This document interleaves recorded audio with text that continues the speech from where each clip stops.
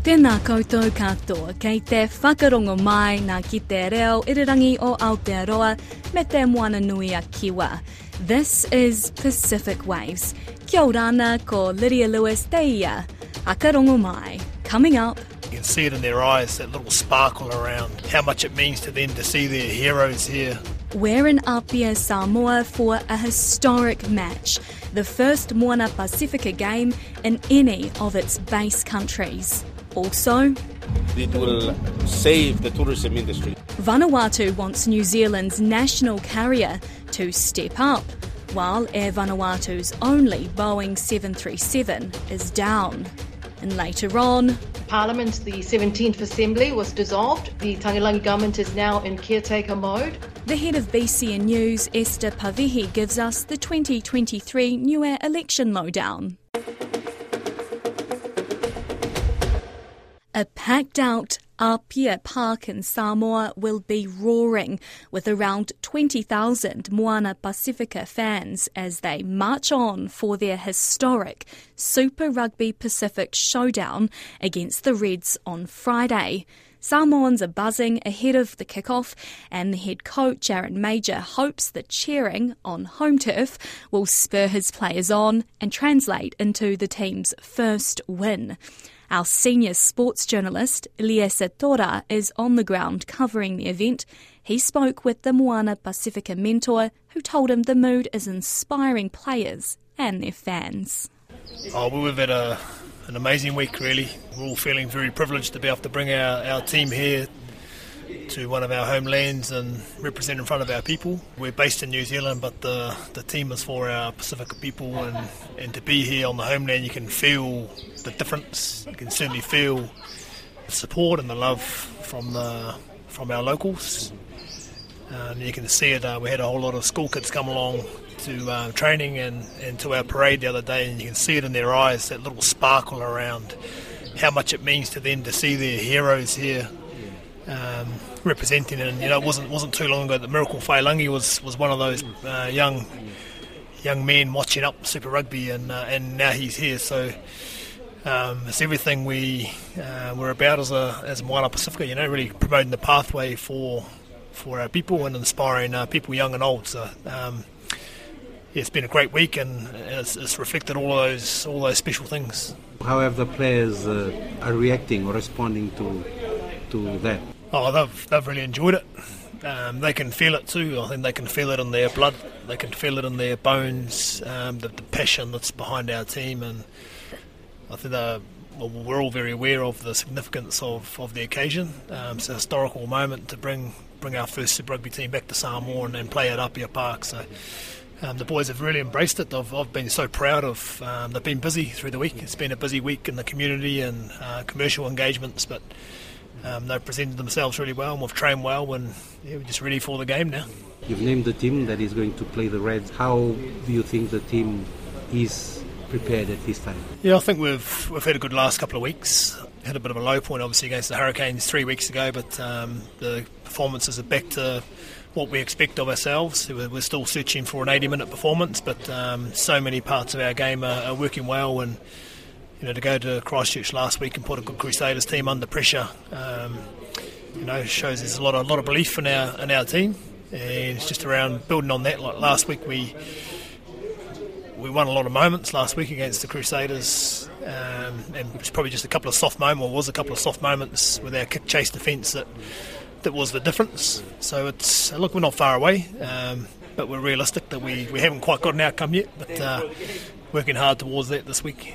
How do you look at the Reds? What's your view of the Reds, and how do you think they will come at you tomorrow night? Yeah, I think they'll try and play a tempo, and they're a tough team. Like they've got Brad Thorne's DNA all through the squad, so we're expecting a tough physical battle.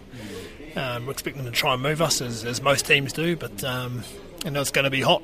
It's going to have some other challenges there as well. So I think for us, being smart around how we play is going to be really important, and that's the basics of the game: winning collisions, looking after the ball when you've got a chance to build pressure, and taking your points when they're on offer. What do you think the effect is going to be on the players and the team with the local Samoan crowd behind the team? Yeah, I think it's going to be hugely uplifting, having our people scream and cheer for our boys, and we talked about it all week, how important it is, and our guys are just excited. We don't want that to be a burden. We want that to be uplifting and be exciting for our boys to actually be here and go and represent in front of our people. What would be your aim for the whole season? Where would you want to be at the end of the Super Rugby season this year? Yeah, look, we made it really clear at the start of the year that we wanted to be playing finals footy. We've made a bit of a steeper hill for ourselves because we've dropped a couple of games that we're in positions to win and probably win well. And just that last sort of 15-20 minutes has been a big talking point for us, so we know we've got a bit of work to do there, and it's not an easy fix, but we can manage the game better, and I think we've got to be a bit more ruthless when we're creating lots of opportunities to actually take points and execute on the back of good pressure. So we're still aiming for a top 8 spot.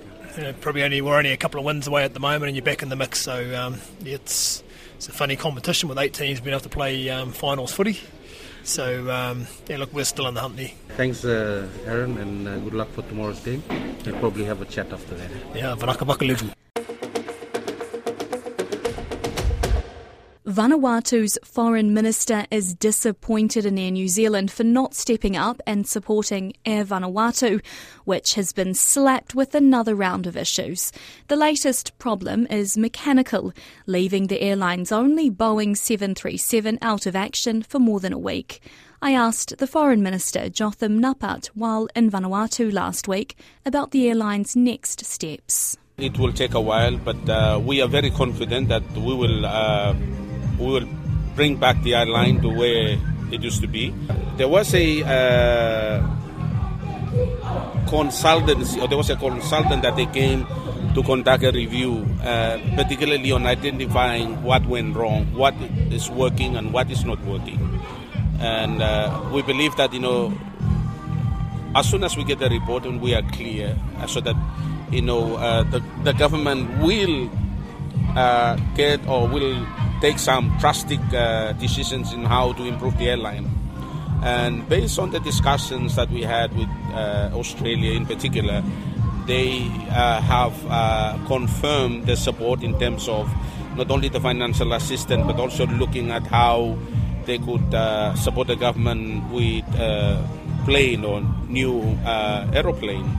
And we are still in dialogue, and we're hoping that we will conclude on that. When is the assessment due to be released? Well, there was it's through the normal process within the Australian procurement requirement, but it's actually based on the government's request, and they step in to assist the government in really identifying, the whole operations, the management, finance, and also the accountability, all these things. So,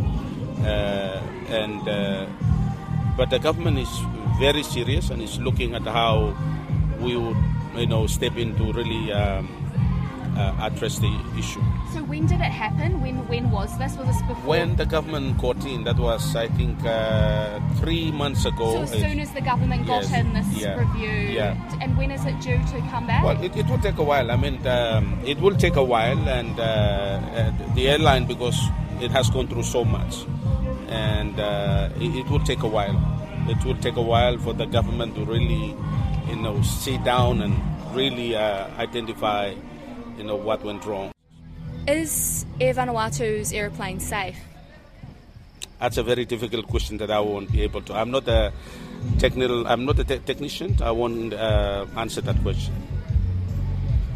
Okay, and are there any talks of more than one plane or 2 planes? Is one new plane going to be enough? More talks, yes. We are still looking into that, but it's not yet certain for us, not yet clear. But I think it's more than one. Okay. Yeah. And are you having any conversations with the your New Zealand counterparts at the moment about anything?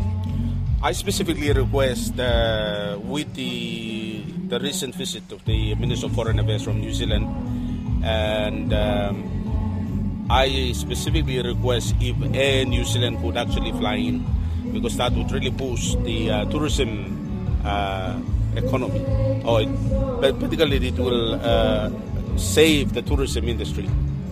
I requested a statement from Air New Zealand last week, and their response was, we do not have any plans to fly back to Vanuatu. Is that disappointing? That was It is disappointing. It is disappointing. We are so happy that Virgin Airlines, they're flying in. They got about 5 flights per week, and we would like to see the Air New Zealand to do the same. And we are pushing from every front. We, in our normal bilateral discussions or diplomatic discussions with New Zealand or any donors or any high commissioners, we raise the issue because we see that it's important to the country. In a statement, Air New Zealand says it does not plan on flying to Vanuatu at this stage. Meanwhile, parts for the Boeing 737 have finally been sourced. On Thursday, the airline confirmed relaunch of their service to and from key Australia and New Zealand destinations is expected this week. Niue will see several new MPs elected to its parliament this month, with several sitting members on the island already announcing their resignation ahead of the election in just over a fortnight. Nominations for intending candidates close on the 13th of April local time. The election will be held on the 29th of April. Karoe Hawkins spoke with Esther Pavihi, senior producer and head of BCN News in Niue, about the election. The end of March, Parliament, the 17th Assembly, was dissolved. The Tagilangi government is now in caretaker mode, and the Chief Electoral Officer has made the official announcement calling on nominations. And nominations will close on Thursday this week, the 13th of April, and the island will go to the polls on Saturday, the 29th of April.